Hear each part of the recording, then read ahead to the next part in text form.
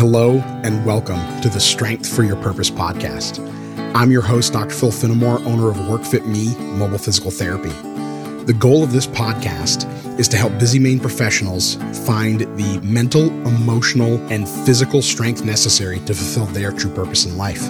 I have a passion for sharing my true purpose with others.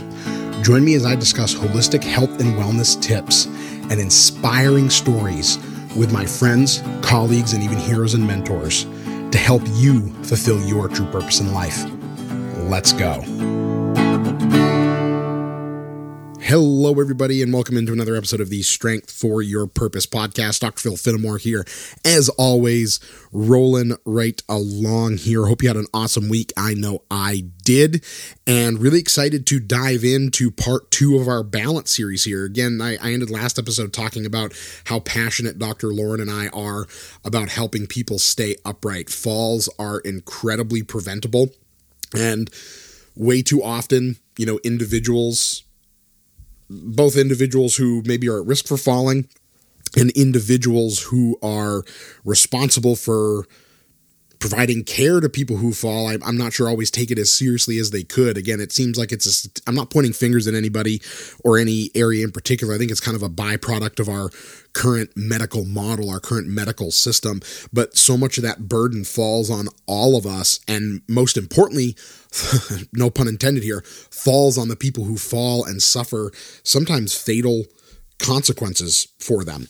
So I do take this very seriously, and I put a lot of emphasis on this because so much of it is preventable. And I'm actually thinking, I'm not sure I mentioned this in the last episode or not, but fear of falling is actually the number one cause of falls. I know we talked about a lot of statistics, but fear of falling is the number one cause of falls. And the only way to improve fear of falling is to become more confident in your body and make our body more resilient to the things that can make us fall. Okay. So that's really what we're going to be talking about today. If you didn't catch last week's episode, you're just tuning into this.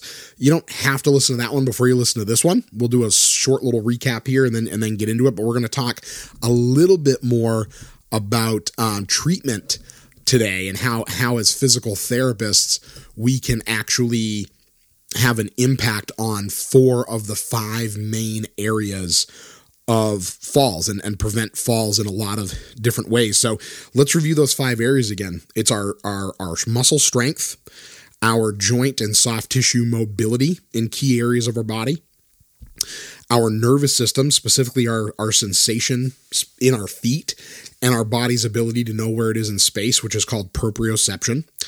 Our vestibular system, which is our main balance center in our inner ear, helps us tell our body where we are in space, kind of what direction and at what speed we're moving in. And we'll get into that a little bit more here today. And then our eyesight is the fifth,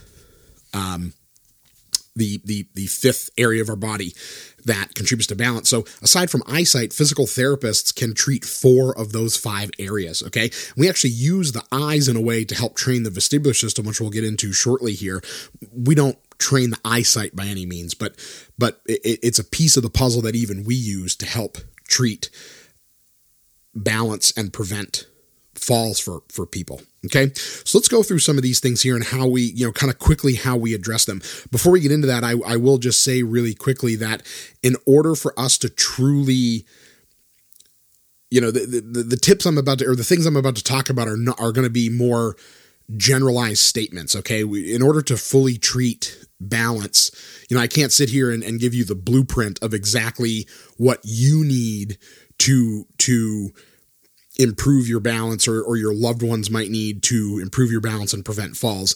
But I can give you kind of an overview, but with an individualized assessment and an individualized plan, we can be very successful using these general, I guess I'll say these general principles to treat balance here. Okay. But it really needs to be individualized. And if you listening or someone love and care about is fearful of falling and that you have problems in some of these areas, that's a great time to reach out, and we'd be happy to look at those things for you and or your loved one and make sure that we keep them upright. So let's start with strength. Okay. Strength. So key areas of strength that we need to have to really keep ourselves on our feet are our hips.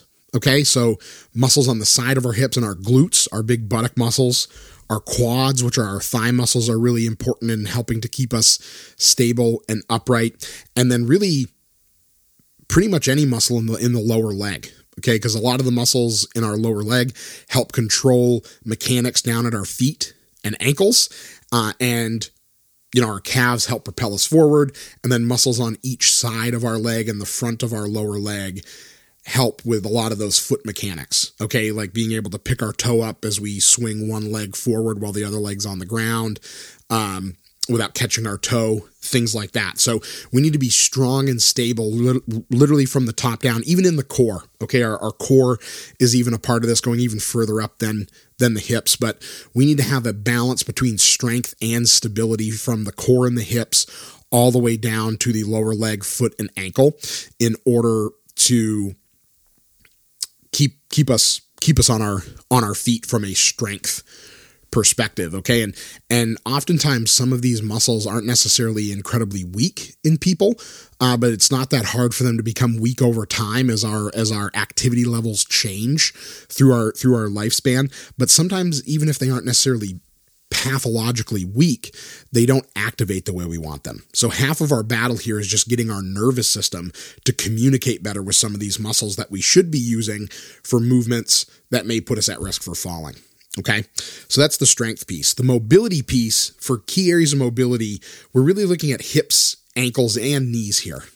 Hips and ankles are things that I typically see that are a bigger issue than knees, but not being able to fully straighten your knee is a big aspect of this as well. Around the hips, we need to open up the front of the hips, though the front of the hips are often tight while we're simultaneously weak in the back of the hip. So if the back of our hip is weak, it'll make the front of the hip tight, which is why we have to work on both strength and mobility.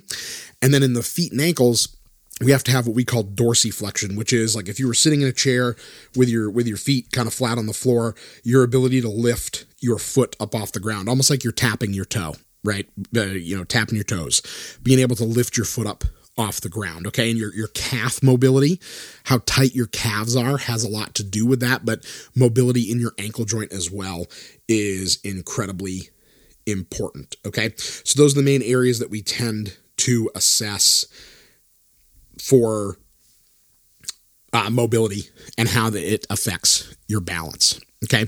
The nervous system, a little more intricate here. The last couple things here are a little bit more intricate. The nervous system is important for two reasons. One, we have to be able to feel our foot on the ground. Okay. So we have to have sensation in the bottom of our feet. Now, sometimes that's impacted by things like neuropathy, diabetic neuropathy, or people that have had maybe some chemo or radiation treatments or something like that, and it affects the way that their nerves are. Sometimes we can't improve that, but we can allow our nervous system to compensate for lack of sensation a little bit. Sometimes we can improve that sensation because things are numb and tingly because of something going on in the spine that's making those nerves numb and tingly. So again, it's important for us to figure out where the numbness is coming from to see if we can actually help it. If we can, we will. If not, we'll compensate for it. And how we typically compensate for that is through what we call proprioception, which is our nervous system knowing where our body is in space and being able to talk to those key muscle groups that we talk about strengthening. See, we're coming full circle here.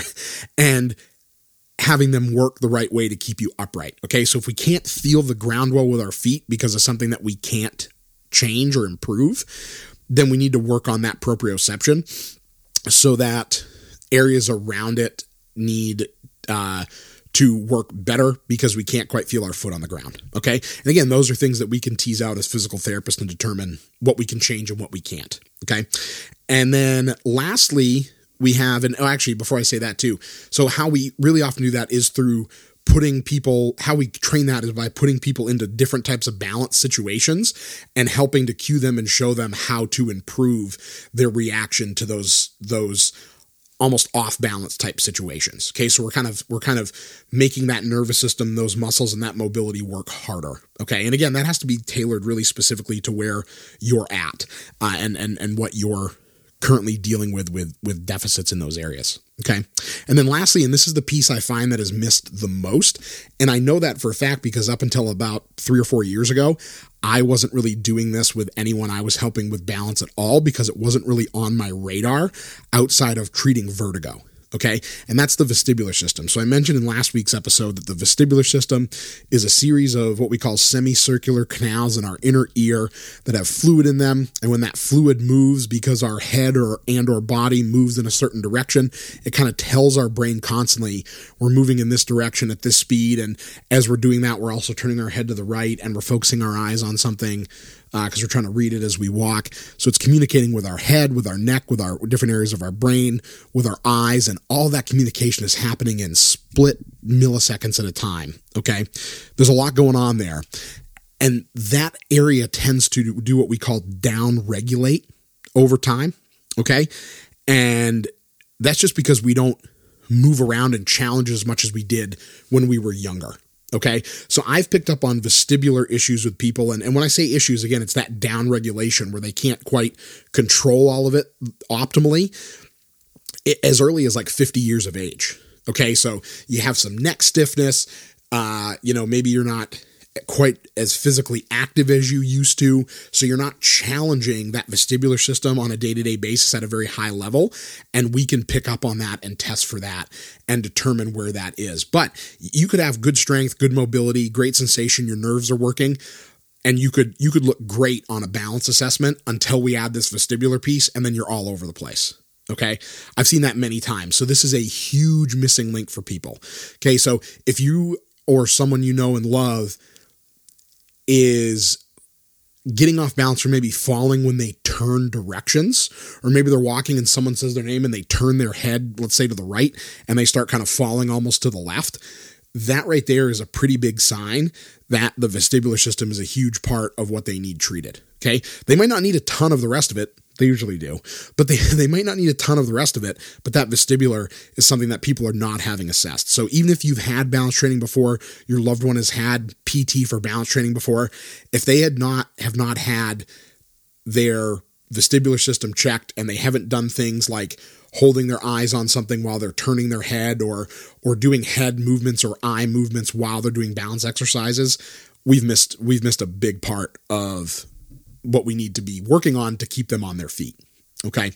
So those are really the areas. I know I threw a lot at you there, but again, there's 4 of the 5 main areas that go into your balance that we can treat. And again, the big take home message here is if you have a fear of falling, which is the number one cause of falling, or you feel like you're getting tighter in your legs, you're getting weaker in your legs, or you don't feel confident that your body can keep you upright, or you have a loved one that no longer feels confident that their body can keep you upright. Maybe it's been recommended to you by a doctor that you or your loved one now need a walker or a cane or something like that. Any of those things I just mentioned are great reasons to reach out to us so that we can assess your balance and figure out how to keep you upright before you fall. Okay, that's the big thing. Don't wait until you fall to prevent yourself from falling. Do it now. So if you feel like you or a loved one are getting a little weaker, your hips, ankles aren't moving the way that they used to, maybe you feel dizzy from time to time, that's another great reason. Even if just eyesight has changed, okay? When one of these 5 areas decreases, the other, and especially if it decreases in a way where we can't have as big of an impact on it, we need to work on the other 4 things to level them up to compensate for that thing that we might not be able to change. Okay. So if you've seen any of those changes in yourself or your loved ones and you want help with that because you do not want to fall and get hurt, we would love to help you with that. Or just even if you've worked with a physical therapist before, by all means use them. I'm not saying that we're the answer to everything, but we'd be glad to help you. Make sure you stay on your feet. So that kind of wraps up our balance series. My contact info is in the show notes. So if you have any questions at all, please don't be afraid to reach out and ask. Just happy to be a resource for people, whether they need treatment from us or not. So please fire those questions at us. Okay. That is it for this week's episode. Go make it a great week, and we'll see you back here next time on the Strength for Your Purpose podcast. Goodbye. Thanks for listening to this episode of the Strength for Your Purpose podcast.